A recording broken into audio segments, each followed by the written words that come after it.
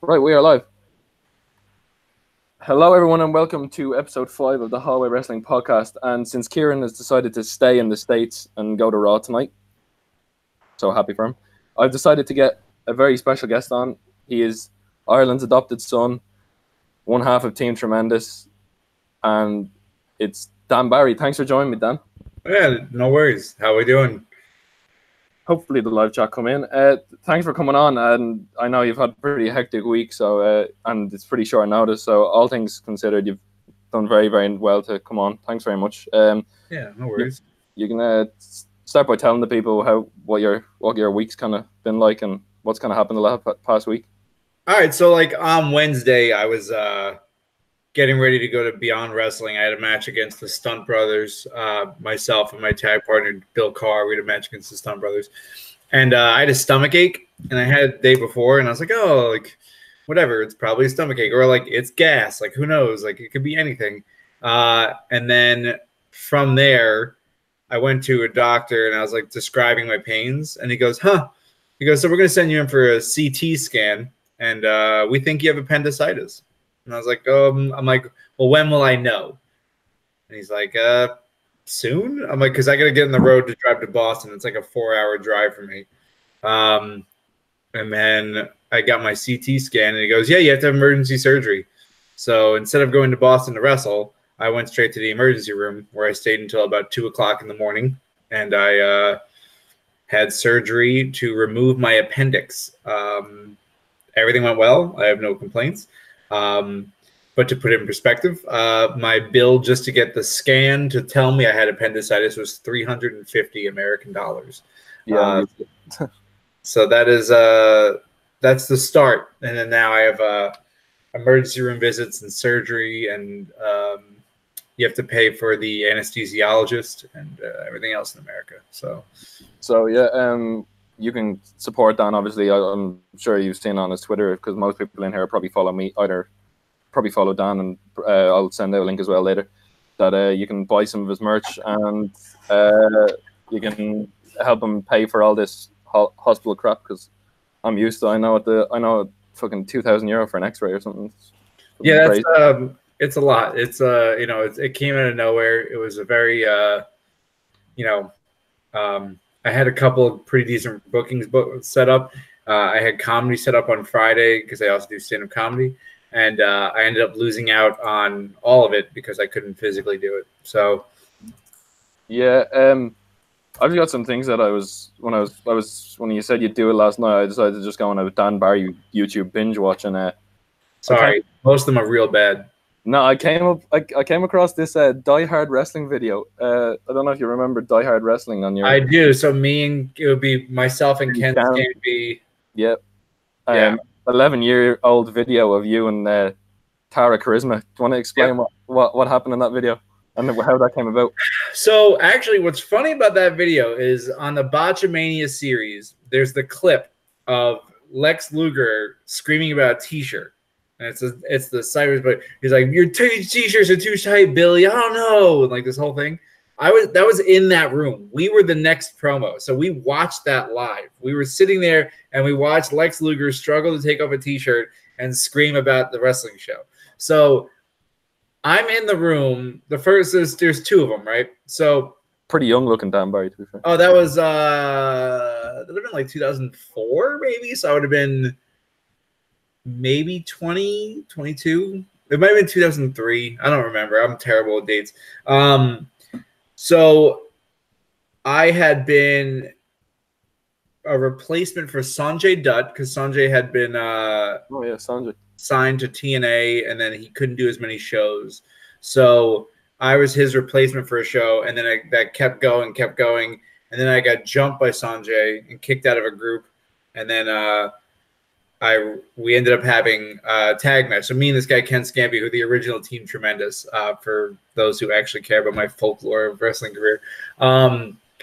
So the original one was so to get the joke is that the school that we started at was a company called New York Wrestling Connection, NYWC, which is the home of like Zack Ryder, Kurt Hawkins, Trent Beretta, Tony Nese, So Mikey from the Spirit Squad, like a bunch of people, the Beaver Boys, who are a big indie team now,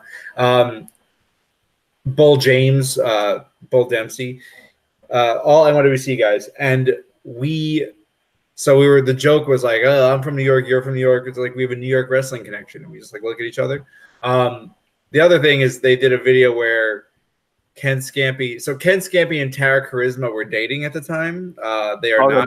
That makes sense. Okay. Yeah. So the way they were like acting with each other was based purely on that, and it was just like a stupid joke. But all the takes are just hilarious. Geez, it's so stupid, and it's Die Hard Wrestling. I didn't even remember. I forgot I did that. I just think that the funniest part about that is like if you ignore everything else about that video, the funniest thing about that is like where they're sitting in front of the lockers. Yeah. If you would turn the camera 180 degrees, that was the set where Lex Luger ruined his shirt at Botchamania. So that was all one room, and that's more interesting than the video is to me because it's like everyone. I remember all of us just sitting there watching that and going like, he like runs out of the room to end the video. Like he just like, oh, your t-shirts are too tight, Billy, and he like runs out of the room, and then he just didn't come back. So we're like, oh, you're done? Like that was your take? And we're like, all right, we'll see you later, Lex Luger. And I was just watching it, and then it's just like fish fingers on the table. She asked for a fish fingers, and then you're both having a go, and it's like 11 years ago, and it's still on YouTube. Yeah, that's the worst part about YouTube is that it's something that, you know, like I think there's a point where we like hit our boobs. Yeah. So before anyone fucking yells at me, it was at her request, and two, she had just got them done. She had just had breast augmentation, and so it was like the joke was like, "Oh, you're new." Like it wasn't like I didn't sexually assault anyone. That's not how it went. Like I don't. It's so hard because it's like 11 years ago. It's like, what did you do here? It's like, I didn't. I promise you that was all consensual, fun buddies being buddies. Like we had known each other for that point of numerous years.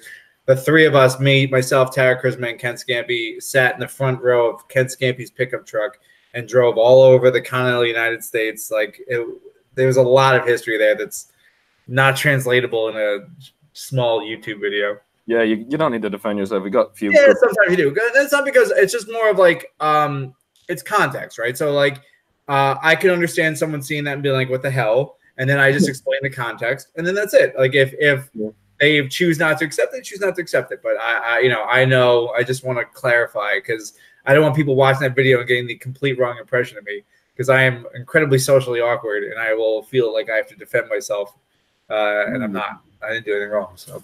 You're fine. We have our regular listeners, and we have our co-host Kieran's in the live chat, and he said thanks for coming on. And we have Reese. Kieran, thanks for not coming on, Kieran.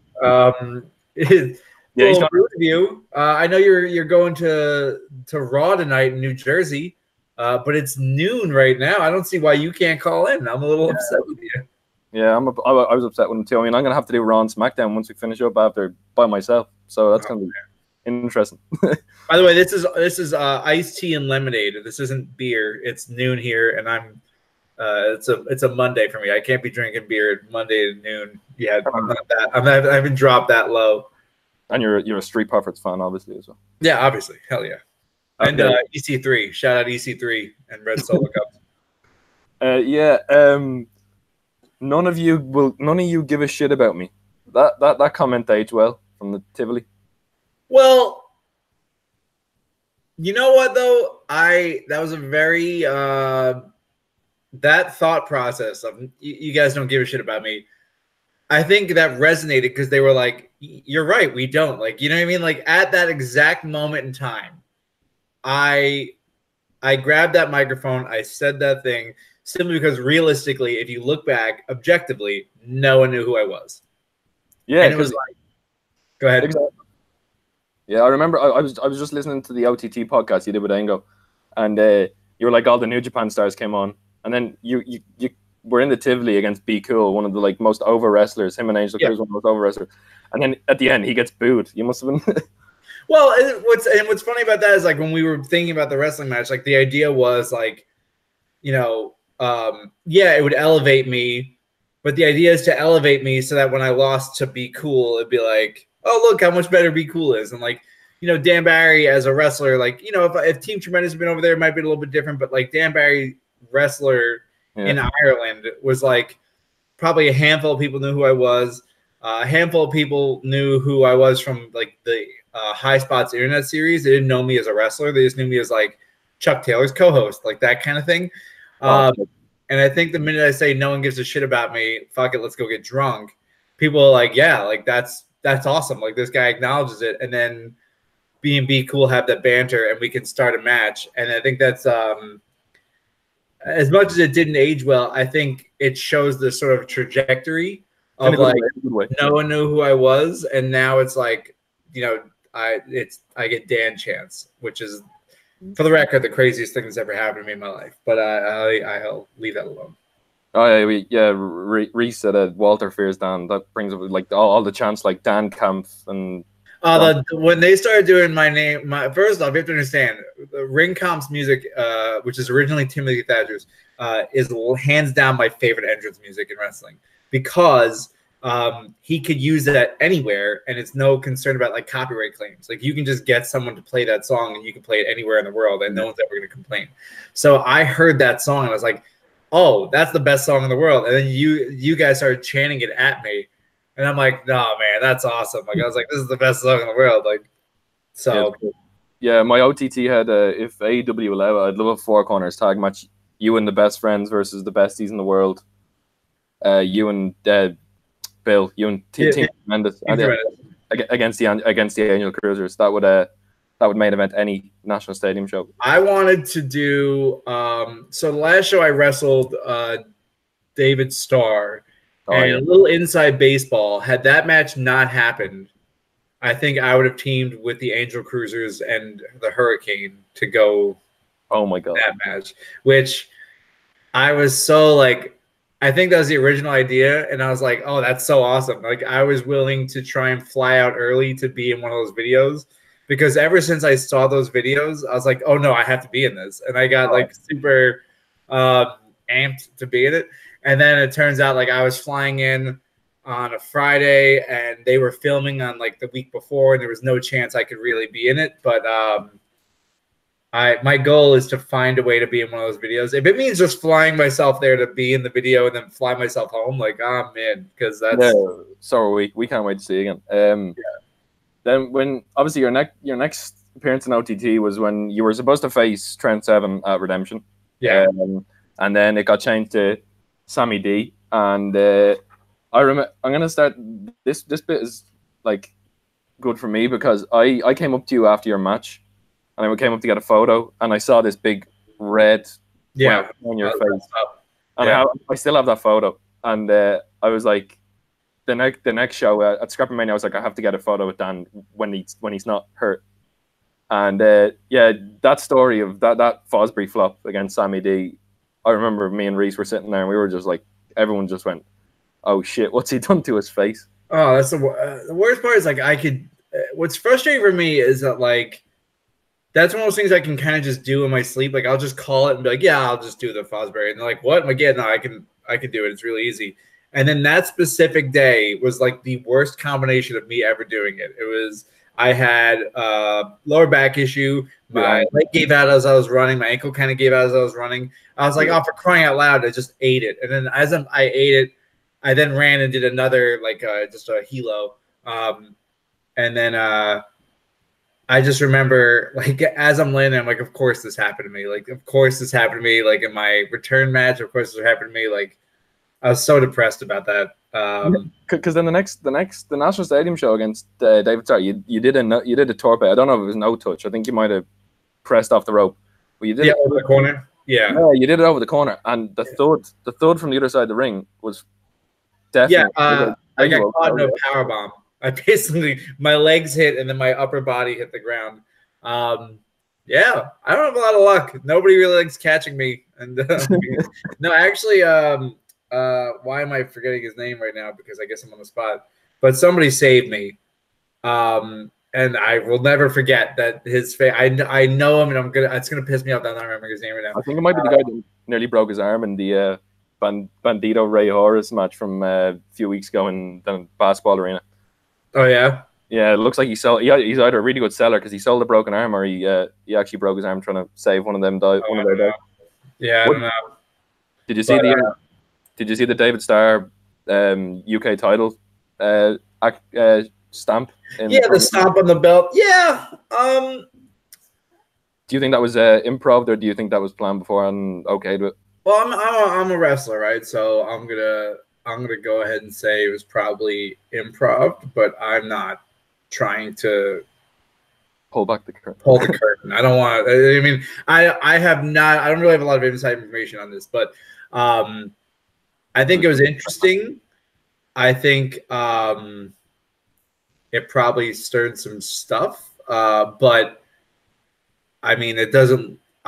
If I were WWE or somebody affiliated with that title, I wouldn't have been happy. No, because you know what? Like it's that's essentially if Jordan Devlin went to NXT UK and then someone threw the belt on the ground and stepped on it. Yeah, like, yeah. You know what I mean? Like I'm not. You know, I'm sure that like there's a way to make it work and is whatever. And I'm sure there's wrestling fans all over the world are going to be like yeah, like who cares? Like it's a story, but it's like right. But you know the belt. They took so long to elevate it. They're working so hard on it, and it's like it got stepped on. And it's I see both sides of it, but I would have been very upset if I was. Walter threw him a serious chop straight afterwards. So it definitely made it look like it was improv because he fucking sweat flying everywhere. Yeah, I mean and also Walter's chops hit like a baseball bat, so really it doesn't matter even if it wasn't improv. You're gonna regret it anyway. Yeah. You said in the OTT podcast your family's from Dundalk, if I'm not. I have family in Dundalk. You have family in Dundalk, yeah? Yeah, I have family in Dundalk. My grandfather's from Cavan. My grandmother's from Galway. I have I think it's Kilkenny, and I'm forgetting the last one, which is gonna upset my grandparents so much. But the one that the grandfather's alive is from Cavan. I don't want to pretend that. Cavan, yeah. Yeah. So yeah, and then I have family in Dundalk. The reason I was in Ireland was for my nephew's christening, right? So or baptism, whatever. So I was over. We had it in Dundalk. There was a wedding the night before in Dundalk, so it was like.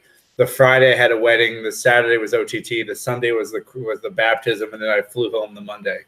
So it was kind of cool. Like Yeah, you said that you heard someone scream your mother's name in the crowd. Yeah, my mom surprised me. She showed up at the show. Who screamed her name? So somebody who was near her, she kept screaming like "Go Dan!" Like my mom literally is a stereotypical New Yorker. She has like a very New York, like "Go Dan!" like that kind of a yell.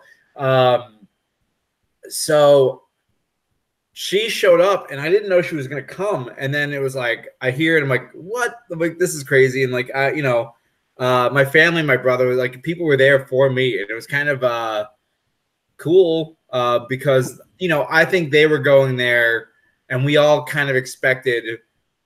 Like, oh, nobody knows who he is. I'll have this match. He'll get like an applause, and then that'll be it. That would be the last time I was going to be there. You know what I mean? Like it was like a bucket list thing for me.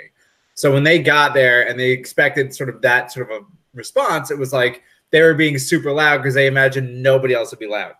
Yeah. And then the match shifted, and suddenly I was getting the chance and whatever.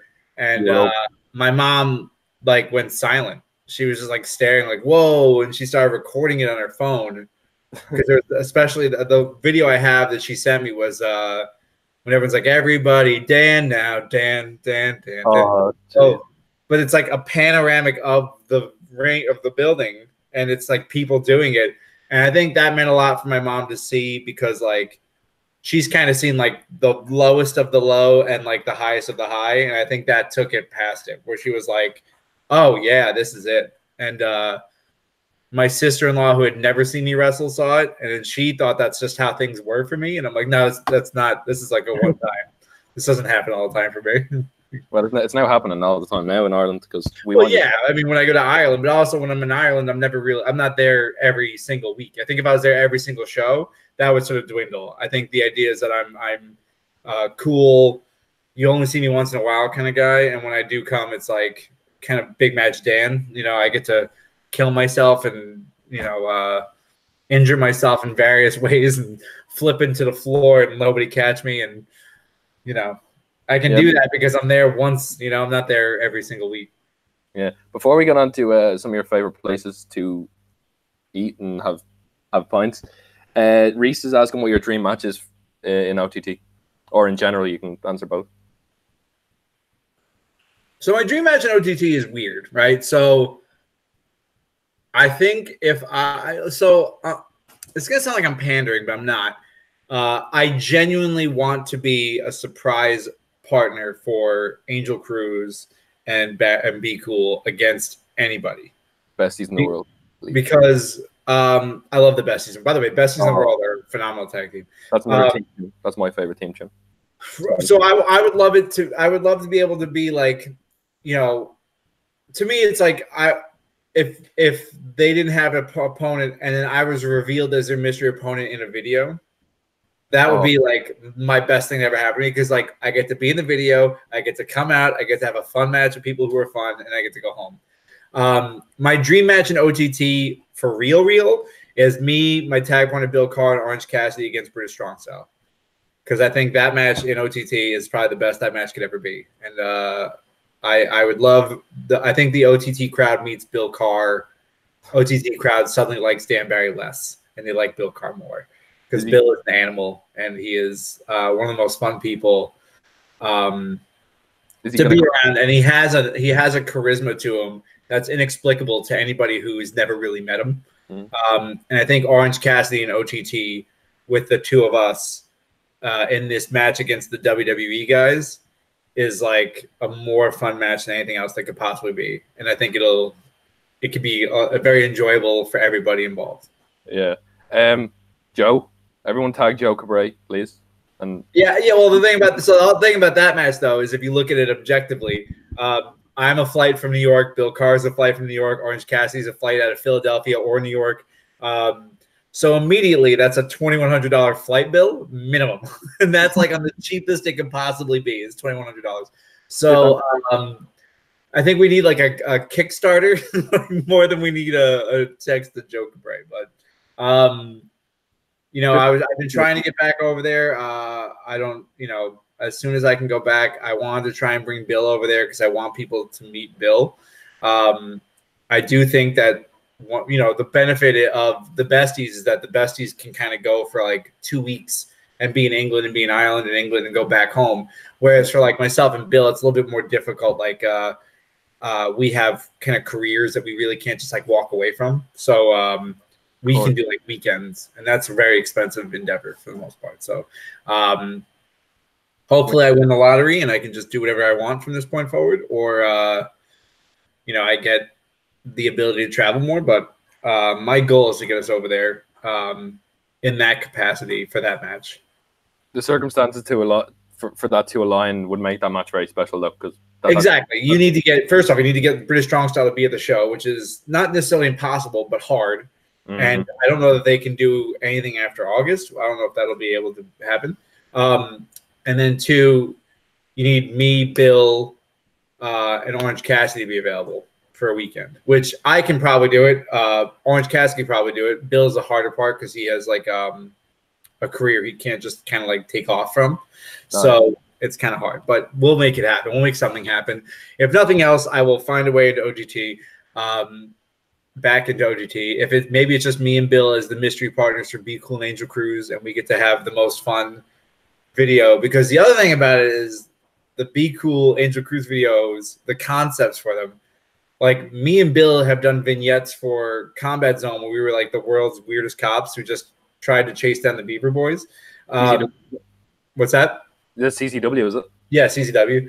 And those are fun and like lighthearted and whatever. And I think the idea of finding a way to make it the two worlds meld for one show, to have Team Tremendous and the Angel Cruisers against whomever would be a lot of fun too. That would be like the most fun I could have, I think, is filming those videos and then doing that match. Yeah, just take my money now. Yeah, that's what I just want to do. That's all I want to do. If I had $1 million, that's what I would do tomorrow. Yeah. So when you come to Ireland, obviously you say it's rare, so you want to make the most out of it. So what things have you done, and what things would you like to do, and what place do you like to eat, and just in general? So it's weird, right? So like when I go, a lot of times I'm there with family. So whenever I go to Ireland, it's like I'll bring my brothers or whatever, and my nieces and nephews. So it's like you're kind of trying to squeeze in as much as possible. And when I'm there for like wrestling shows, it's very different because it's like, for example, the Sammy D match, I landed at 8 a.m. I flew home 8 a.m. the next day. I was in Ireland for 24 hours and I flew home. I just saw nothing. I saw my hotel, I saw the bed, I saw McDonald's, and I saw Ango, and we did an interview. That was my weekend. What I like to do, this is gonna seem kind of like whatever. There's the Dawson Lounge, the smallest pub in Ireland. That's all I ever go to for the most part. It's this little basement. If you know it, then you know it. But if you don't know it, it's like a basement in Dublin, right outside of like St. Stephen's Green. And the pub is the size of like my living room. It's not a big pub at all. And the bar's in the middle. And we just sit there and just drink. I drink Jameson, and then whoever I'm with drinks whatever they drink. And that's my time. Like, I'm not like I'm not like a club person. I'm not like a crazy bar person. I've been down to Temple Bar, but that's very expensive. I actually like drinking at Wayland's when I was there for the comedy show. I like that bar. That was kind of fun. Yeah. That pub. When I go to, because I have family in Dundalk, we go to Carlingford a lot and drink there. That was a little town that I went to a lot to drink. Good activity. What's that? It's a very nice like activity leisure center down. Yeah, it's like we rent a house, we like walk to town, we drink, we hang out, we go back, like that type of stuff. Yeah. It was fun. I would do that all the time. You've been to the Guinness Storehouse, haven't you? I remember. Yeah, I went there with Don Marnell. Oh boy, that was fun. You went there when Don Marnell. What's that? Did you go there with Bill? Or I went there with Bill. Yeah, so it was me, Bill, and Don Marnell. Don Marnell was working that day. Yeah. And he goes, oh yeah, let me know. Like, I'll meet me upstairs. I'm at the top bar. So we went up to the top bar, and he started showing this thing called the Stouty, where they take a picture of you and they laser etch it to the head of the Guinness.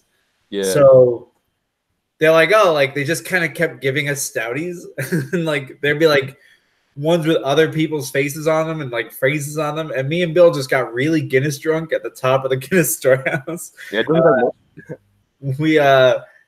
was a lot. And then we went over to the Jameson factory and we spent about €300 on Jameson bottles. We just took those home. So yeah, like that was a lot of fun. We got the Jameson bottle, like you pour yourself and then like you sign and whatever else. And then as I took it home, like, what am I doing with this? This is a very expensive souvenir that I'm gonna drink one day. Like that's not really the same, but it was fun, man. I enjoy Ireland. I actually enjoy just driving a car, renting a car, and then driving all over Ireland. So next time I go back, I hope I get to rent a cool car and just drive around some more. Yeah, as I said, I did the Dan Barry binge watch. There's quite a lot on it. And I found episode 2 of Holy Foley. Oh boy. Yeah. I remember here. I don't want to talk about this too much because I don't know how much can you talk about. I can talk about it soup to nuts. The show's over. It's not being aired again. I can say whatever I want now. Time to talk real shit about Mick Foley. He's a murderer. He's killed 3 people. I saw it with my own eyes. No, I'm just kidding. No, he seems like a very nice guy. He's literally the nicest person in the world. Yeah, I remember when I think episode 2 is when he gets into the ring with Noelle and tries to show her a few things. And I just noticed in the background that all the trainees I don't know if they were camera shy, but they just looked very awkward. Can you just explain to me how, like, what happened on that day in that episode in particular, what you can remember from that? Right. So, like, with any, like, television show, right, like, there's an element of, like, setting a camera. and they set the camera, and it's like the reason those people are staying there is because it's like that's your job now. Your job is to stand here while Mick is going to be there with Noel.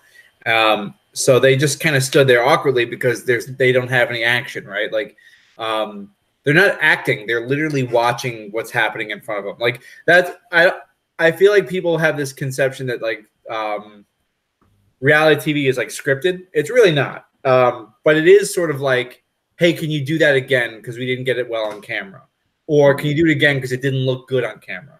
So they'll do something genuine, and it's like, all right, move the camera so you can see it better. And that's a lot of what you're seeing when you see like the way they're all standing is because they were probably doing something else before that. And then like the producer's like, just stand right there and watch what's happening. That's yeah. So it's weird. My training. I thought he was like, oh, he's taken away from my training. What are we doing? No, absolutely not. So anytime like a Mick Foley, well, the other thing too is like so we would film Holy Foley, and then I would be training Noel, and then Mick would come in. Everyone kind of focuses on what was happening with Noel. Like everyone's like, oh, Mick's giving Noel pointers, or Dan's giving Noel pointers, right? But like the other people there were also being trained. You know what I mean? So like Mick is giving his daughter pointers, and that's making camera. But then Mick's giving pointers to whoever else is in that room. Oh, that's cool. Yeah, that's not on camera because it doesn't need to be. You know, no one. If we look at it like the most important things that happened in those 4 hours that we were there, you know, it's Mick and Noel. It's not Mick talking to Stockade, Mick talking to Willow, or Mick talking to like Rex Lawless or whoever. It's about Noel, but Mick, to his credit, would come down and start talking to Noel, and then it would be like, let me pull this guy aside, let me pull this guy aside, let me pull this guy aside. That's great. And he is, I say it all the time, he's genuinely one of the nicest people I've ever met. He doesn't get enough credit for being as good a person as he is. And he gets a lot of credit for being a good person. So that should put that in perspective. Yeah, he seems like a great guy and just a guy to go out and have a good chat with. So put in perspective. So I got in that show because he asked me to. That's it. I was on the show because he asked if I would be willing to do it. I said yeah, and then I stayed on the show because somebody in production liked me, right? Like they were like, "Oh, Dan Barry is actually a decent person to have on camera." I started doing stand up. My first hosting gig was with Mick Foley because Mick Foley asked if I could host for him specifically. So I had no experience hosting, and Mick Foley brought me in to host for him. How was that? When Mick was Mankind, when he was doing that whole gimmick, he would just, on days off, go to children's hospitals and visit kids and never tell anyone about it. Like, that's who the guy is. And that's not me being like, I have to blow him up. Everyone knows he's a nice guy. But, like, that's what he does. That's his thing. So he's just a good dude. You know, really like him. Good guy. One of the good guys. One of your... On Wikipedia. Wikipedia is a wonderful place, as you know. Weird. I don't even read it. I don't know who made that. And then one day my brother found it, and he's like, "You have a Wikipedia?" I'm like, "I have a Wikipedia," and then that's it. Two things popped out for me. First of all, it says you retired in February, so happy retirement. Yeah, things are going real well. That's how you know it's the online source, because somebody was like, put that in, and then that was it. They didn't even think about it anymore. It says you announced 13 months in advance that you were going to retire. So I did. So I wanted one last and I really just wanted one last year. I wanted to have 1 year of the most fun wrestling I could have. I went to OTT, I went to Progress, I did a whole bunch of things, and then PWG, I did a couple really cool bookings. I have a back itch, so I'm gonna scratch this while we're talking. I did a couple really cool bookings, and then that was at the end of it. I was so beat up, I thought I was gonna be done, and then I was like, no, I'm not done. I don't want to stop yet. And that's good, because we want to see more. And but if I ate shit at OTT, if I went there and bombed, you'd be like, man, you should have retired when you said you were going to retire. It's a big difference. Like, it's just the way this pendulum went, you know? Yeah, and then it's you could have more, but it says you have 2 Wikipedia wins over the Young Bucks. I do. And I beat the Young Bucks twice. I beat them in Combat Zone Wrestling for the CZW Tag Team Championships, and we beat them in Beyond Wrestling for a tournament for tomorrow. Yeah, so that pretty much, come on. So AEW, I beat your top guys. Like, I don't know what you're doing. Get them on. Imagine you and Orange Cassidy and Jimmy Havoc in that battle royal.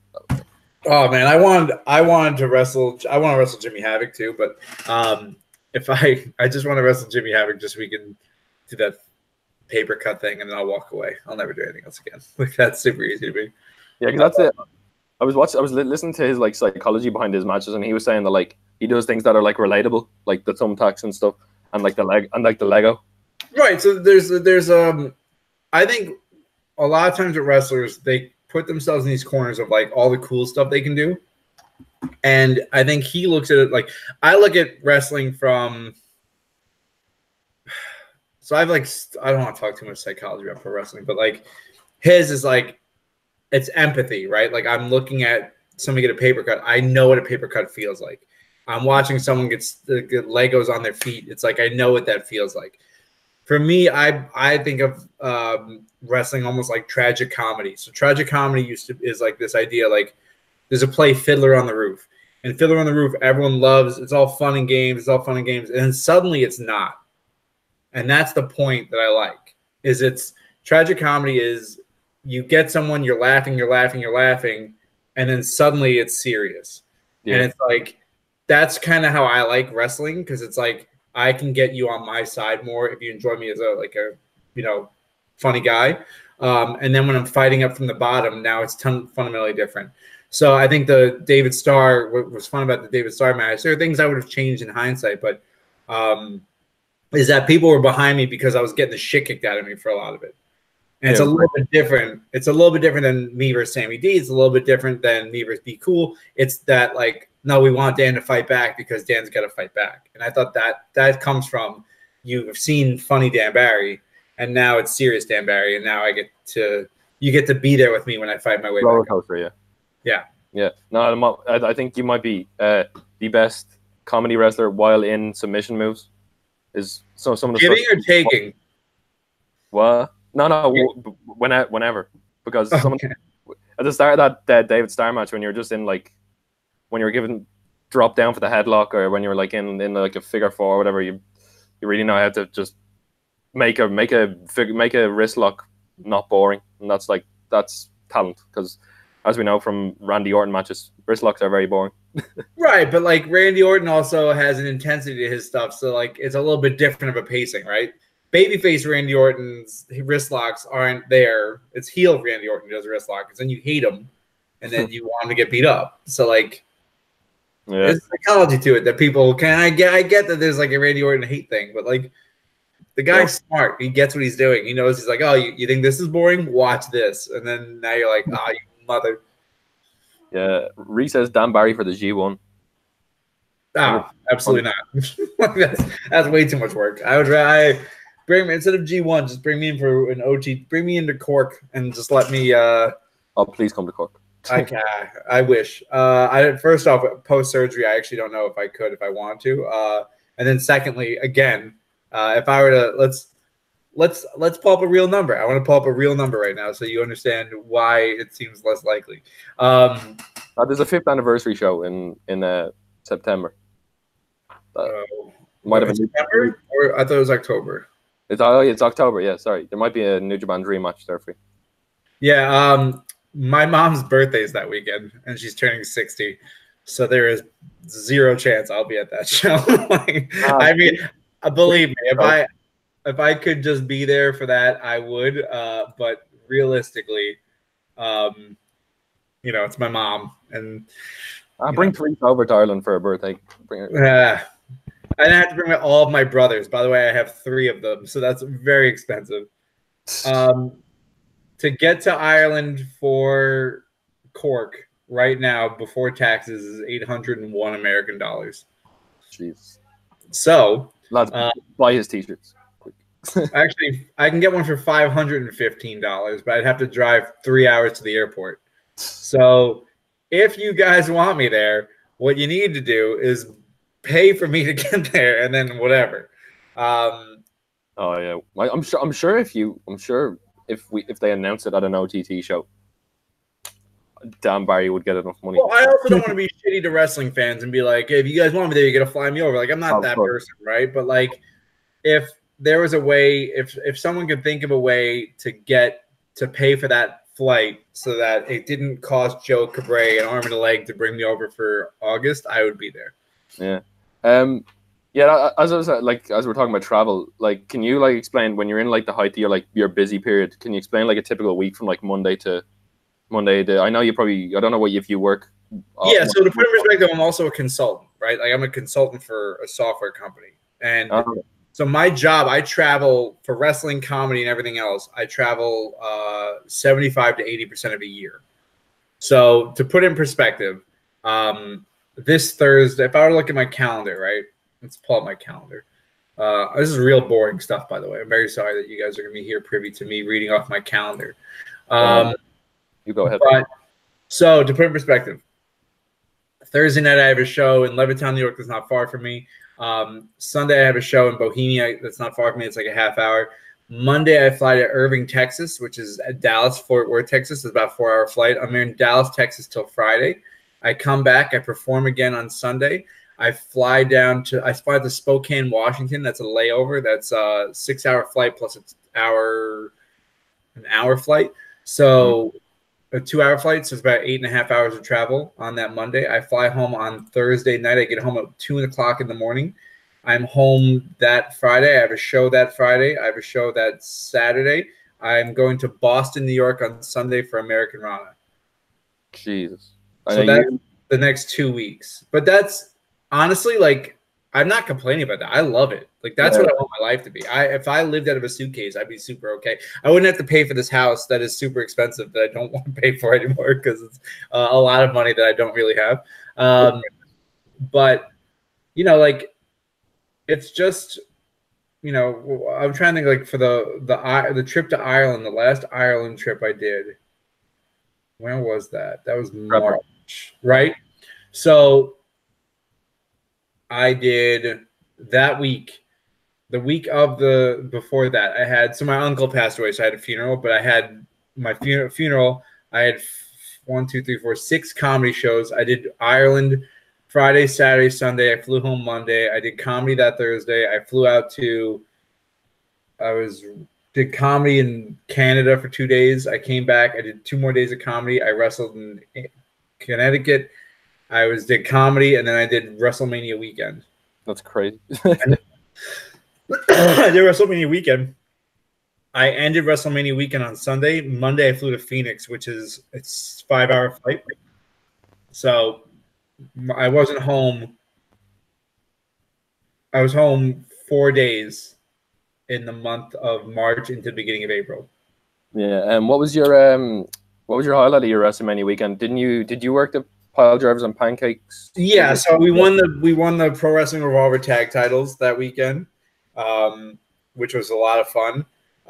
We wrestled a team called the Gymnasty Boys, not the ones from Ireland, but the ones from America, which a whole level of drama I'm not involved in.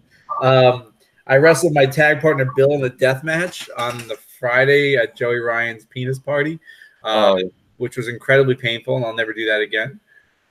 It was a fun weekend, man. I got to hang out with David Arquette. We swapped pants, so I have a pair of his pants, Mickey Mouse like Levi jeans that he gave me, and he has a pair of my like $9 shitty jeans that I got from Target. And that's pretty much it. Crazy. I don't know how much. Do you know how much time you have left, or are you? I got like a few minutes, like 2 or 3 minutes. Yeah. Why don't we end on your funniest, or whatever you can tell, your funniest road story you've ever, and on something entertaining, the funniest or most entertaining road story. So I have a bunch. I always end up telling like the same ones though. So okay, so I'll tell a story of me and Bill going to Disney. So sounds good. Bill Carr does not ever go to Disney, and I'm somebody who goes to Disney World somewhat frequently. It's like a 2-hour flight for me, and it's not very expensive. So I was like, oh, like we'll go to Disney. We did it was the weekend of Evolve's tag team tournament. So we were facing like Tony Nese and Caleb Conley, and we were facing Trent, Rocky Romero and Trent Roppongi Vice, and we were wrestling in the main event against like TJ Perkins and whoever. And the idea was if we had won on Sunday, we were going to face Drew Galloway and Johnny Gargano in Brooklyn for the next Evolve show, whatever it was. So we land on Wednesday, and we're like, let's go have fun. And Bill's like, oh, let's go to Epcot. I've never drank around the world. I said, Bill, just so you know, there's a lot of countries in Epcot. And so drinking around the world, you can't just drink at every single one because we have to wrestle all weekend. And he goes, I'm only going to drink beers I've never had before. That was his promise to me. I will only drink beers I've never had before. I said, okay, because Bill has a laundry list of beers he's drank in his life. So we get there and we start in Canada. And it's like Canada, England, Ireland, and it goes into like Germany, Italy, so on and so forth, France, and you make your way around. And the last stop is Mexico on the tour. Apparently they had like a beer festival. And so each country had a unique beer he had never had before. And so Bill just drank in every single country we went to, sometimes 2 beers because they had a new beer he'd never had before. And he just got drunker and drunker and drunker and drunker. And I had like 3 things of Jameson, I drink Jameson neat, so I had 3 Jameson neats. And by the time we were done, it had been like 5 hours of him drinking, and I was already sober. I had drank in the beginning, and then now I'm like dead sober, and I'm like, I just wanted to go home. So Bill, throughout the stay, we're like taking pictures and like Bill like annoying people. We finally get to Mexico, and he's like, it'd be funny if I looked like I was asleep in the garbage can. I'm like, yeah, that would be funny. So I took the picture, I posted on the internet, and then he literally fell asleep in the garbage can, and I could not get him up. And he is 340 pounds. So I'm trying to shake this giant gorilla out of a garbage pail. We finally get back to the hotel, and I'm going to sleep. And all of a sudden, like, I feel something, and I wake up, and I turn the light on, and he's just standing over my bed, and he's just completely naked. And he goes, good morning, Dan. And I went, just go back to bed, Bill. And then that was the weekend. So that weekend was Bill hungover, wrestling 3 different shows against the top talent in America at the time for Royal Rumble weekend. And it started with him drinking every beer in Epcot. So that's amazing. I'm sure you have work to do, and I appreciate that. I just got to make a sandwich. I haven't eaten today. I have to eat a sandwich and then take medicine. So yeah, I have to review Raw and SmackDown and then go watch Friends. So don't watch Friends. Don't watch Friends. Don't do it to yourself. Watch Chernobyl. I'm halfway through. Yeah, I've heard about Chernobyl. I heard it's good. I'm halfway through. Good. So good. It's one of my favorite shows I've seen. It's so good. I'll stop talking about it. I'm bored. Yeah, I'm halfway through Friends, so I'm gonna keep plowing on, trying to get through it this summer. Enjoy the adventures of Ross and Rachel. Oh, I am. So thanks a million, Dan. You didn't have to come on, but you've given us 45 minutes of great laughs, and I really appreciate it. I'm glad to help. I hope people watch this and enjoy it. And if they don't, then whatever. It's fine. Yeah, where can we find the your merch? And so follow me on Twitter, the Dan Barry on Twitter. My merch is prowrestlingtees.com/Team Tremendous. I also have a deal on there where if you buy you can buy a DVD and a coaster. If I ship to Ireland, it's just more money for shipping. I just have to work that out. But let me know if I can find a way back to OTT. I will. If anybody has any great ideas on how to get me into OTT for this Cork show, because it's expensive and we just don't think it's going to happen, but if we can come up with a cool way to do it, then I will be more than happy to do it. We'll call the president and get. Yeah, I mean, the Ireland's Twitter once retweeted it, so maybe somebody there has an in that I don't know about. So, but I hope I see you guys soon. I hope I go back over there and have a great day. Enjoy yourself. Thanks a million, Dan. Best of luck with your recovery, and we hope to see you back on the circuit soon. Absolutely. Thank you very much. Thank you very much, Dan. Bye-bye. Bye. So that was our interview with the amazing Dan Barry. Thanks a million, Dan. That was amazing. Some of the stories were just hilarious, and we hope to see you in OTT again soon. I'm going to turn off my camera. So we are going to get on to the news. So it's been a decent, a very, very decent week of wrestling. We had the first Raw and SmackDown of the Heyman and Bischoff era, which was amazing. There was a few twists and stuff we haven't seen before. And I'm sure Vince is going to give them full control tonight. And I hope Kieran enjoys himself. I hope there's plenty of Attitude Era stuff, and I hope the PG era is dying. So we're going to start off with a few bits of news. First of all, CMLL owner, which is the biggest Mexican promotion in the world, Francisco Paco Alonso Lutero, passed away last night at the age of 67. And this is important because Chris Jericho put out a Twitter video explaining that how big Alonso was in his career. Now he gave him his first break back in 1993, and it was a really, really emotional Twitter video. And Chris was obviously very big, widely affected by it. And obviously, with the passing of Lionheart the other week, and we saw the ICW show the other night where everyone just banded together and had a brilliant night, and that looked amazing. So well done to everyone concerned there. Often it's the saddest things that bring the wrestling world together, and I just hope wish his family all the best, obviously. And the first person who believed in Jericho is sadly gone, but he's left behind a great wrestler and a great entertainer. Second bit of news comes out of Impact Slammiversary last night, which I haven't watched in full, but I've watched highlights, and it was amazing. The main event with Tessa Blanchard and Sami Callihan, the intergender tag match, intergender match, was amazing with the gold bat and some of the spots there. Tessa Blanchard really put herself on the map, even though she's already been on the map. But she should go for the Impact World title, as I've seen on the interweb. I think she'd be a great challenger for Brian Cage. That'd be so much. But the biggest news story coming out of that was probably the aftermath of the semi-main event, which was Brian Cage versus Michael Elgin for the Impact World title. Because after Brian Cage defended this title against Michael Elgin went on a rampage, and decided to pick a fight with Don Callis, who was the color commentator at ringside, and all of a sudden a masked figure masked and disguised, but we're not going to. She wasn't disguised. Let's just be brutally honest. He came in and gave Michael Elgin a spear, or in other words, a gore. And the size of this guy's legs and the way he looked and the way he delivered the spear / gore, it was obviously Rhino. They haven't revealed it yet, but Rhino is. We say that Rhino has debuted in Impact Wrestling, and he will be starting a feud with Michael Elgin very soon. He turned down $500K a week from WWE to leave, so we wish. Hopefully, he has a really good feud here and moves on to some really, really good and in Impact, and because that promotion is kind of. It throws out some brilliant matches.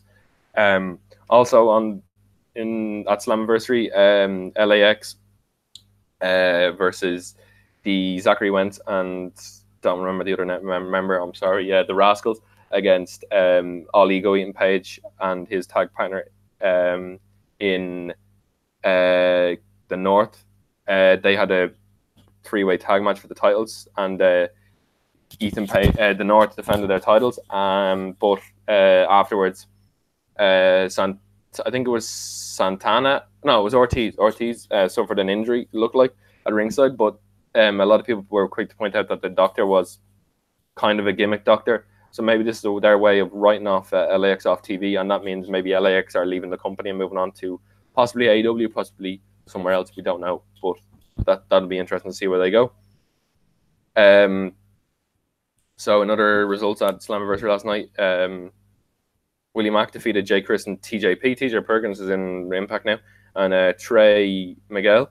The North defeated the LAX and the Rascals. Eddie Edwards defeated Killer Cross in the First Blood match.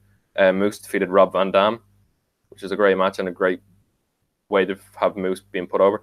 There was apparently this match stole the show. The Monsters Ball match, Ty Valkyrie defeated Havoc, Sue Young, and Rosemary, and obviously a Monsters Ball, which was a hardcore match. Rich Swann defeated Johnny Impact for the Defenders X Division title. Obviously, Brian Cage defeated Michael Elgin, and Sami Callihan defeated Tessa Blanchard. So Impact seems to be doing okay with themselves, and it's good to see that they put on one of the best pay-per-views of the year. they really showed that they can hang with the big boys who are. Oh, look, all the live chat's gone because Dan's gone. So I'm gonna get on to the Raw and SmackDown review.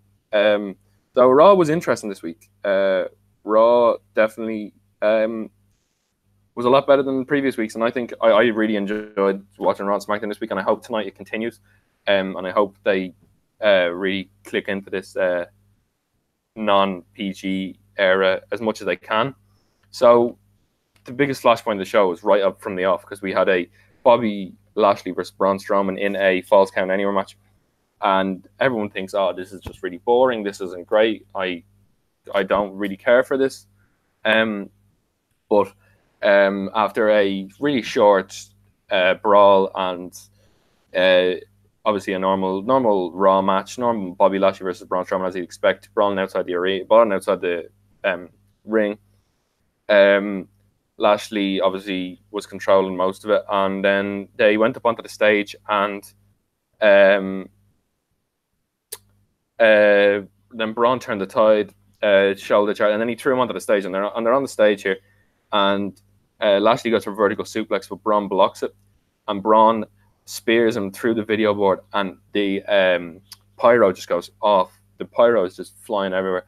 And it's really overdone, but it's in a good way. Like they've really sold the fact that they were very hurt, and they had a lot of people around ringside. And this is when Corey Graves comes out, and all of a sudden on the mic, quite clearly, this isn't like his mic's been put away.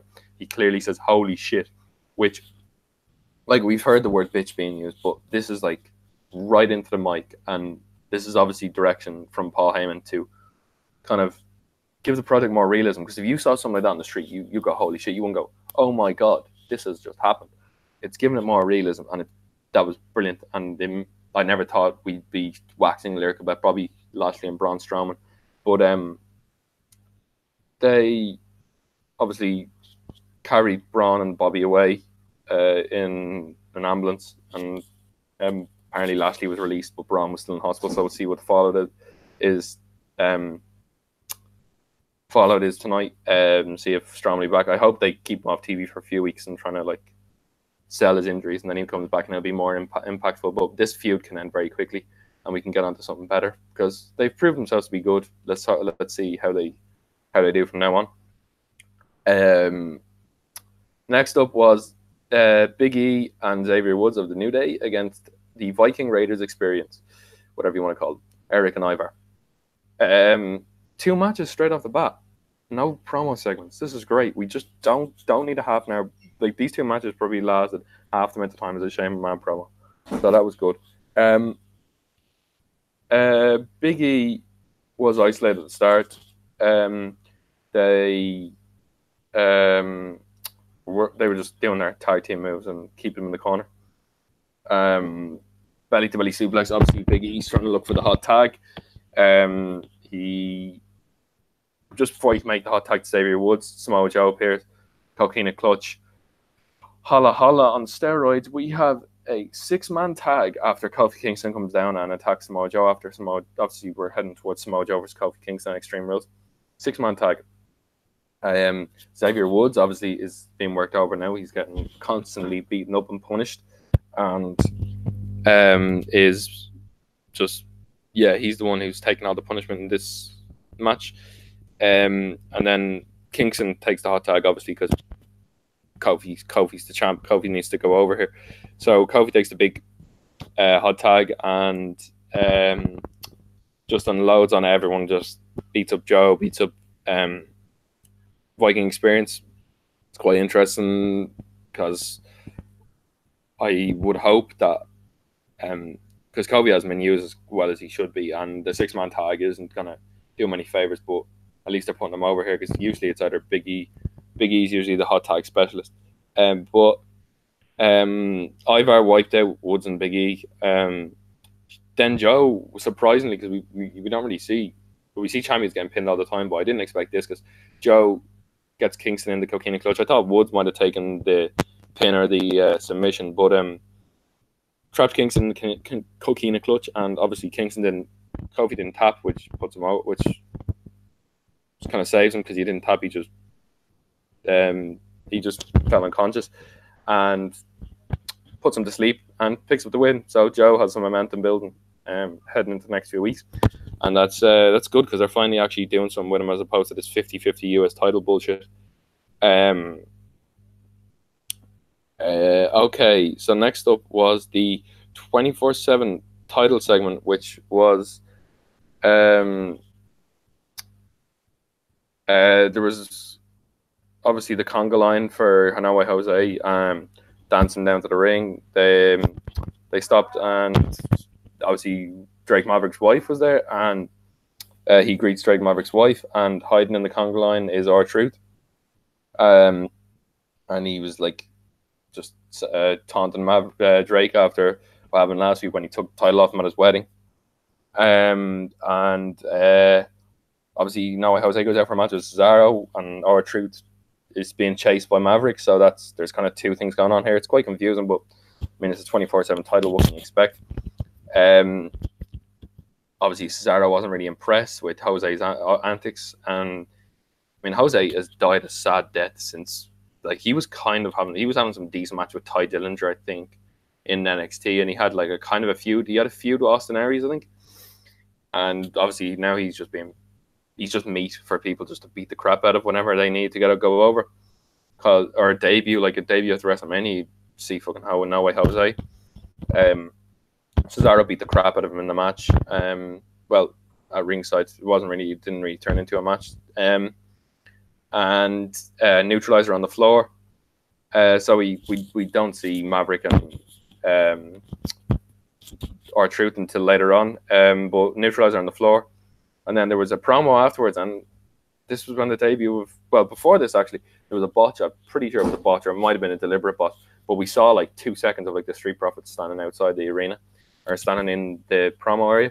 And then Charlie Caruso does an interview with the Street Profits, and this is their debut. And they were just saying that they're gonna electricity energy that they're gonna like make the Raw division better, which they are. I really hope they come up for a few weeks and then go back down. They don't get the Viking experience treatment. I'm coming off Cultaholic when Jack said I really hope that they bring them up for a few weeks and then bring them back down, then bring someone else up, put people over. I hope Paul Heyman is merging NXT and Raw together and making them seem like one cohesive promotion, because it is all under the W banner, and really it should be, to be honest. Shane McMahon. Next thing is Shane McMahon and Drew McIntyre for a promo. Way we actually have a Shane McMahon promo. They couldn't stop. Paul Heyman couldn't stop them from having a Shane McMahon promo because it's a 3-hour show and they need half an hour eaten up by the best in the world. So him and Drew McIntyre came out and they discussed about the Undertaker coming back last week and saving Roman Reigns, and they were just building up this tag match that's coming up at Extreme Rules. And they're talking and they're saying that they're going to beat him, and what happened, Drew McIntyre saying he's better than, and it doesn't know why the Undertaker's come back. Then all of a sudden, ding dong, dead man's coming in, and Shane McMahon and Drew obviously sprint out of the ring, and because Corey guys like putting over that they're setting up the Undertaker. They're gonna go with him out here and they're gonna beat him up 2-on-1, which would have been interesting. But they just flee it as the chicken shit heels. And Undertaker could have promo saying that, like, remember WrestleMania 32, Shane, and that he may be the best in the world, which is just stupid. Don't have the Undertaker accept that Shane McMahon is the best in the world. Call him out as bullshit. Don't feed into this storyline. And that he's going to be a lost soul among many. I take digging holes, and I take name. And he's a lost soul among many. And then he vowed that McIntyre and McMahon will rest in peace. Because obviously, this was okay, but a few things could have been changed. I mean, they could have had 2-on-1 beatdown, which would have been interesting. They didn't need Undertaker referring to Shane being the best in the world, because that just doesn't make sense. That's one of the biggest polarizing characters in WWE history, putting over that something that just doesn't work, that Shane is the best in the world, or it doesn't work anymore. But next thing was Baron. Baron Lacey Evans versus Natalia, and Baron Corbin are ringside. So this is just Lacey Evans versus Natalia. It's not going to be a great match. Headlock, near falls, few near falls. Corbin interfered, tripped Natalia. Woman's right. She won with a punch. They celebrate and they look stupid because they took two of them to defeat Natalia. No offense, Natalia. But that really bigs them up as the heel. Good heel work. Next we have, for the second week in a row, we have a Miz against Elias and a 2 out of 3 falls match. And I don't think you could get a more accurate depiction of a 50-50 booking. Because early fall for the Miz, Skull Crusher and finale 1-0. Then Drift Away, obviously they said the break. Drift Away, 1-1 break. So then they actually have a proper match for the third fall, which is usually the case with these matches. Near falls actually happen. Not just the first fall you see as a fall. Elias got frustrated because he couldn't put him away. He smashed into the ring post. Figure 4 leg lock. Tap out. 2-1. So 2-1 to Elias last week. 2-1 to Miz this week. Elias wins last week. Miz wins this week. 50-50 as you like. Not great. It's just not doing the Miz any favors. I mean, he is one of the best promos in the world. He's not great in ring, but he isn't the worst. He should have a proper feud right now, as opposed to just like a filler feud with Elias, waiting for Shane McMahon to be done with this other feud. It's like they're trying to like keep two feuds tied onto each other, which just doesn't work. It's confused. Going to confuse the audience. I hope Heyman also simplifies things and just gets a proper feud. Maybe have something that like they can insert into this feud to actually make it meaningful. Because they're just TV filler people at the moment. And to say the Miz and Elias, two of the most over people at the best of times, are just a filler feud, is just a bit annoying. Now, next we have one of the most confusing segments of Raw in 2019 because it just doesn't make sense. I don't even know what to say about this. I wish there was someone here to talk to me about everything because I really, really was confused when I saw this. It was Seth Rollins and Becky Lynch against Mike and Maria Kanellis.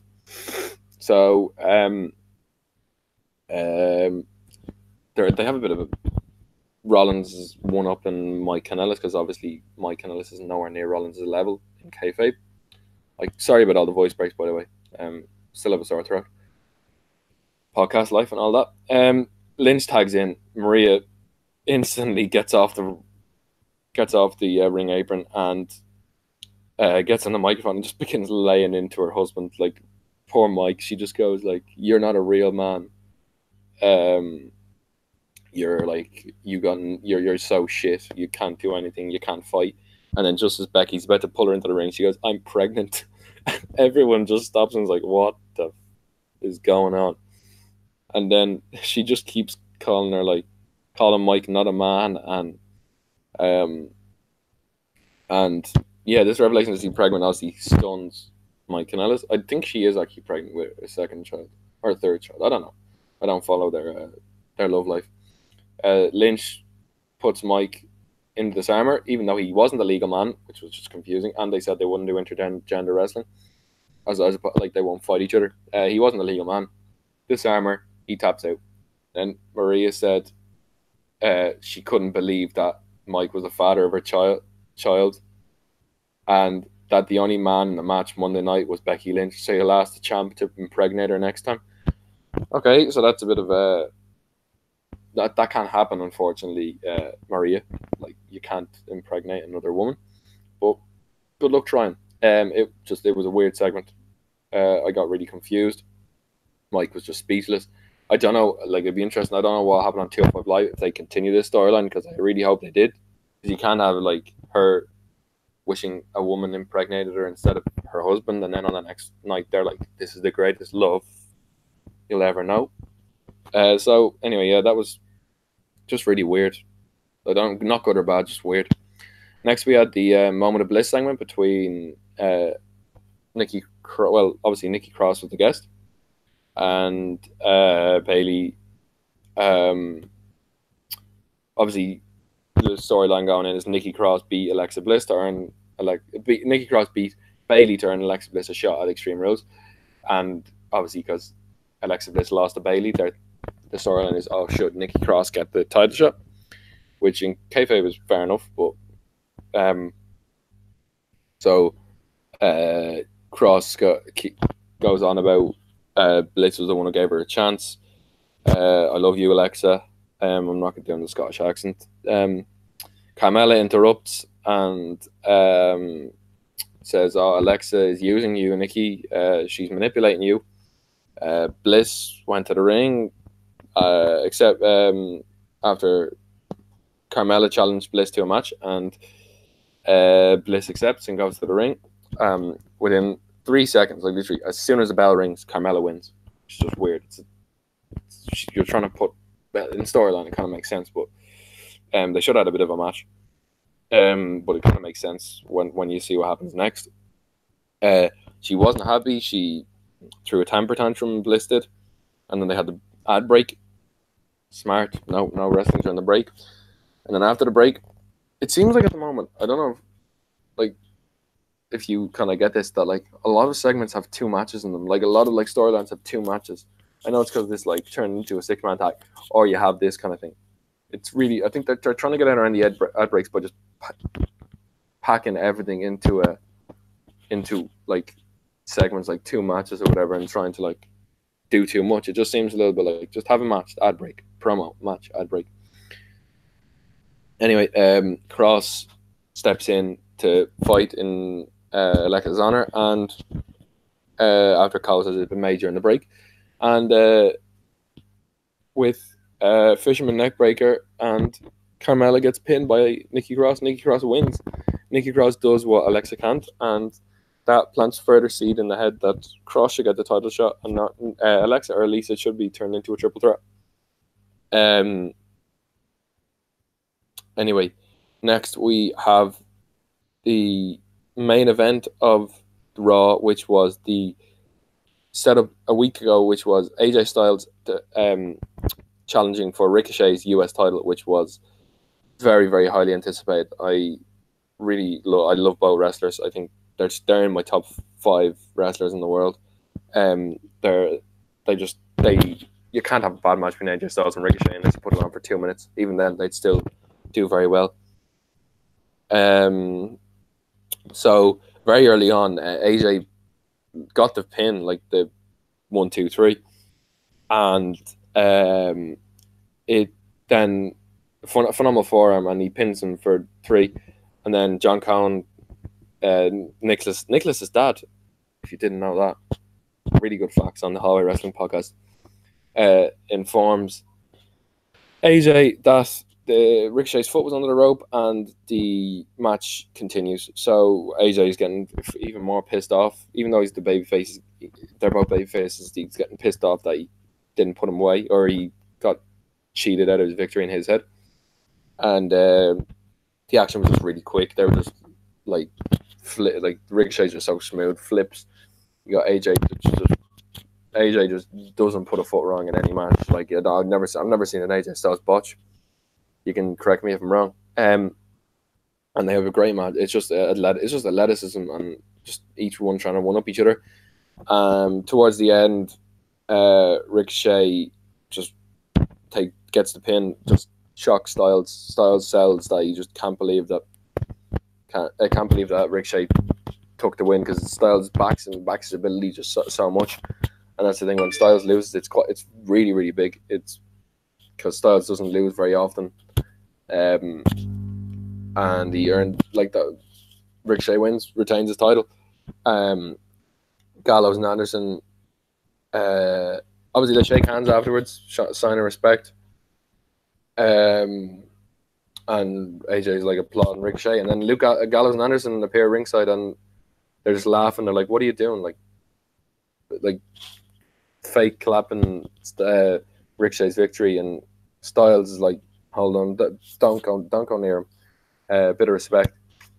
So this is like kind of similar to back in the day when AJ turned heel at first, when he kind of like he agreed to team with Cena against the Good Brothers, and then it seems like they're gonna like get along, and then AJ turns around and clocks Ricochet just like he clocked Cena. I really hope they don't bring back the my favorite thing to do is beat up Ricochet, but yeah, blasted Ricochet, and they just beat the crap out of him, and Styles clash from the top rope, which is pretty cool. And to end the show, Gallows, Anderson, and AJ Styles stand tall as their club reunite, and that's a closing shot, and that's fantastic. Close it on a cliffhanger, brilliant end to the show. One of the best ends to Raw this year. The only thing I'd say is bring fucking Balor into the club. Don't have Triple H in the club. Triple H has been the Shield evolution of the club. Just bring Balor into the club, and then you'd have the one. Imagine the club against the Undisputed Era. Just be amazing. And my voice is fading very quickly. But I'm sure the great Dan Barry interview will make up for this terrible second half of the show. This is like the last hour of Raw in comparison to AEW Double or Nothing, which was the interview. So the close of the show is the club standing tall in the middle of the ring. So then we get on to SmackDown. I'm going to try and fly through this as quick as possible. I just want to check the live chat, see if anyone's in here. See who.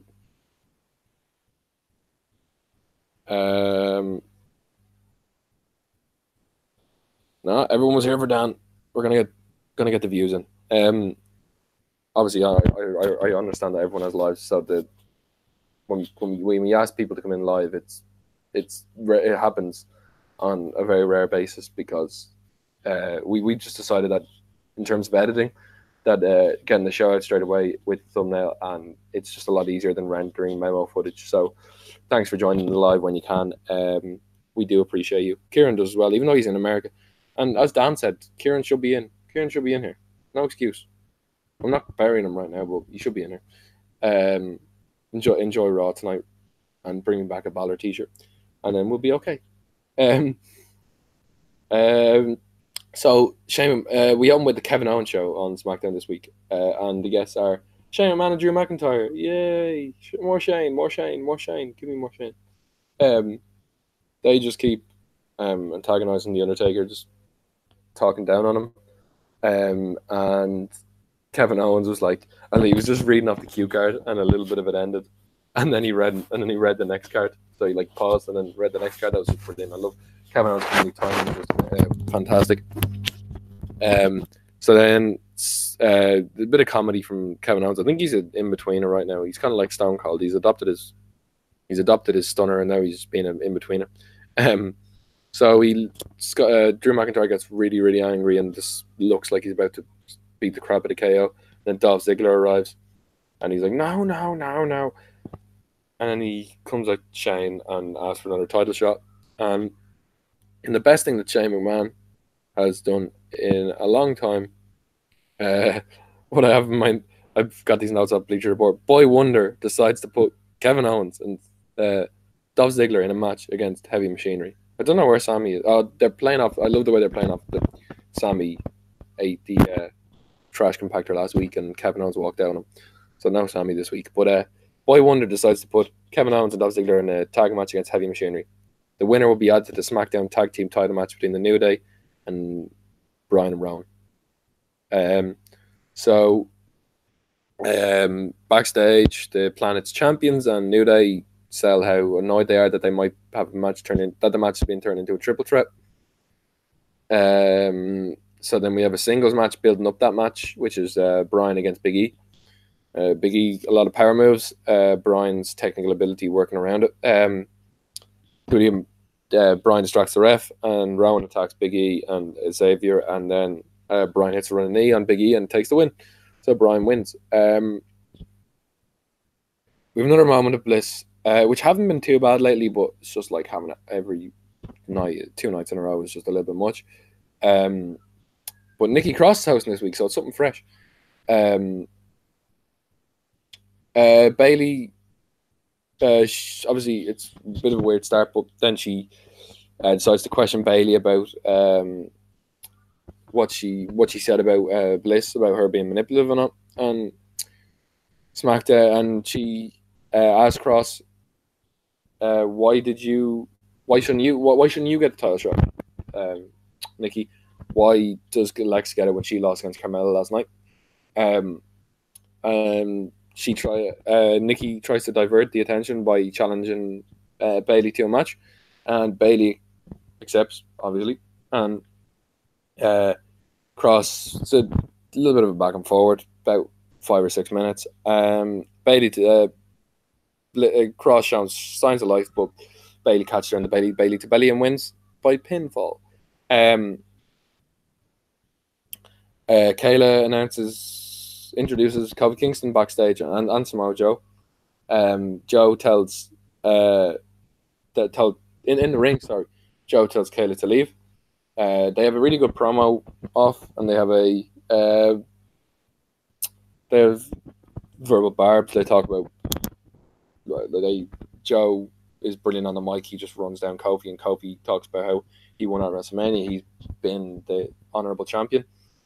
And then Samoa Joe made Kofi an offer. He tried to show Sean respect in like a backwards way. He told Kingston to shake his hand as an acknowledgement of the future champion in Samoa Joe, and promising not to go. And he said that he wouldn't go after him and he wouldn't fight. And this is when, obviously, Sky Sports viewers will know that it's at 2:00 in the morning.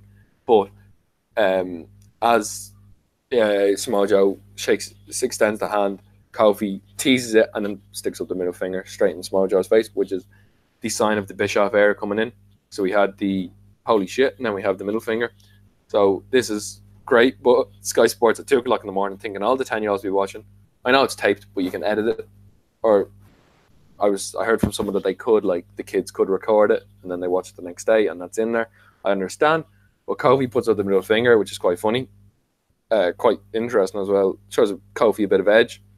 So then after the middle finger, Joe has a really good rage face. Joe just rages up. And they have a bit of a scuffle. Kofi ducks a clothesline and hits Joe with the Trouble in Paradise to finish the segment. And this was brilliant. Fantastic. I want to see Joe as champ. I know Kofi's been brilliant and the story was amazing. He's had a little bit of time with it. It hasn't gone exactly how he probably would like it if he was being honest. But Joe as a champion would be amazing. Some of them promos. Apollo Crews and Andrade. So Andrade returns after his mom passed away. It's nice to see that Andrade is back. Maybe we might see Charlotte Flair back next week, because we haven't seen her for a long time already. No, it's been a good few weeks. Really, obviously, Apollo Crews is great. He just has no character. So Apollo Crews and Andrade was a really good match. They have really smooth. Like, Apollo Crews is one up on Andrade, and power obviously he overpowers Andrade, but just can't put him away. Zelina Vega, while the ref's back is turned, puts Crews in the head scissors, and he flies into the announce table, and then Andrade hits Hammerlock DDT and takes the win. So Andrade's back on TV. That's good. Introduce him back into the fold. Hopefully he can. I want to see Balor needs to come back. I know that Balor and Shinsuke are having a match, so hopefully Andrade gets a decent feud coming out of it. Maybe Andrade and Buddy Murphy. Bring Buddy Murphy back. Have him in a feud with Andrade. Hook it to my veins, please. Just give me a big needle. Put Buddy Murphy's DNA in there. Stick it in my veins. Mandy Rose versus Ember Moon after the whole Nintendo Switch shenanigans. And this is, I don't know what this. I don't understand games. I'm not a big gaming fan, so I know what the Nintendo Switch is, but I don't really understand this feud. There was a lesbian element to it a few weeks ago, but I don't know where that's gone. Sonya Deville's at ringside. Ember Moon just gets the Golden Goddess down to off kilter. She gets her a bit dizzy, obviously. A few kicks. And then one of the best finishers in WWE, I can't stress this enough, the Eclipse, which is a top rope jumping stunner. Brilliant finisher move for a brilliant wrestler that's been so underutilized. How many times have we said that in the last year? Moon beats Rose after the Eclipse. And yeah, it's a match. It's a match that happened on SmackDown. It's okay, I suppose. Now, in our main event, we have Otis and Tucker, Heavy Machinery, against Kevin Owens and Dolph Ziggler. And Daniel Bryan and Rowan are on commentary. And Rowan's not really on commentary because he doesn't say much. And Xavier Woods and Big E are on commentary. And they kind of go at it. They're kind of going at it throughout the match. Bryan is brilliant on commentary. He really puts over the teams in the match while he's showing also he doesn't care. Then they obviously it gets to a boiling point, and the tag champs get up out of their seats, and they start having a brawl, and then they lay out the baby faces. New Day and Planet Champions were thrown out. In the ring, obviously Dolph Ziggler and Kevin Owens are actually showing a bit of chemistry. They seem to be doing okay. It was all right. The only reason I'm doing it like a report style at the moment because I have no one to go back and forth with. Normally we just go back and forth and give our thoughts of the match. But I'm just kind of like saying what happened because I can't really argue with myself. Like I could try, but it wouldn't be a great podcast. Ziggler accidentally super kicks Owens, and then the trash compactor to Ziggler and Heavy Machinery wins, so they're added to the match. So it's a triple threat match: Planet Champions versus Heavy Machinery versus New Day, which might be kickoff, but I think it will be main card, and it's a good match, I suppose. Kevin Owens isn't happy. Lays out Ziggler with the stunner and says SmackDown is still my show, the Kevin Owens show. So I think we might be going to KO Ziggler feud, which I don't mind. I mean, as long as Ziggler's out of the title picture, and maybe Sammy might feed into it. So it's an interesting storyline. That brings us to an end of SmackDown and almost to the end of the podcast because I'm very tired and I'm so happy that Dan came on. Actually, I'll just tell you, I texted Dan yesterday because I knew Kieran wasn't coming on. I really hadn't got anyone yet. And I texted Dan yesterday, and obviously I wouldn't expect him to come on, but he said, yeah, let's do it. What time? And he was like, oh, I'm working.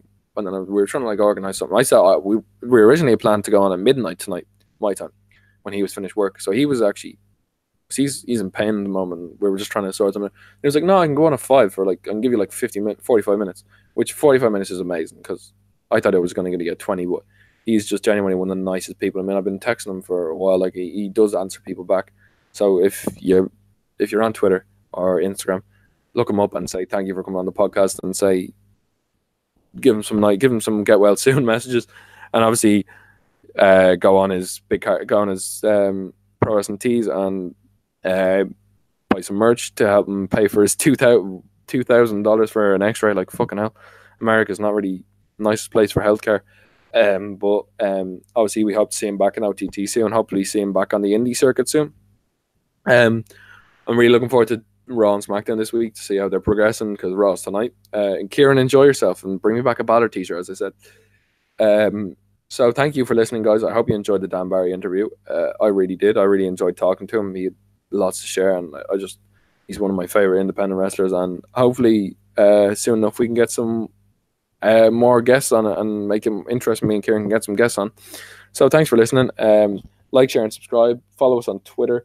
We're actually, almost forgot. We're on SoundCloud and Podbean now. So each podcast is going to be up there for a week because I'm not paying for things yet because we're not making money off this, so I'm not going to pay. I already have Netflix subscription and Spotify subscriptions to pay for. So each one is going to be up for a week, and then the next one will be up, and the other one will be deleted. So you can listen to it wherever you want, in the gym, in the car, because YouTube really drains your battery. I've figured out. So we decided to go on Podbean and SoundCloud at the Hallway Wrestling Podcast. So thanks for listening. Really hope you enjoyed. Follow us on Twitter, YouTube, Instagram, and I will see you guys next week. Hopefully I will get a Indie Corner episode done, and Kieran will be back doing NXT review. We've just been very busy at the moment because I'm going on holiday soon, so hopefully Kieran has some good things lined up. So I'm dragging on now. So like, share, and subscribe. Thanks for listening. I will see you guys next week. Bye. Love you all. See you next week with episode 6.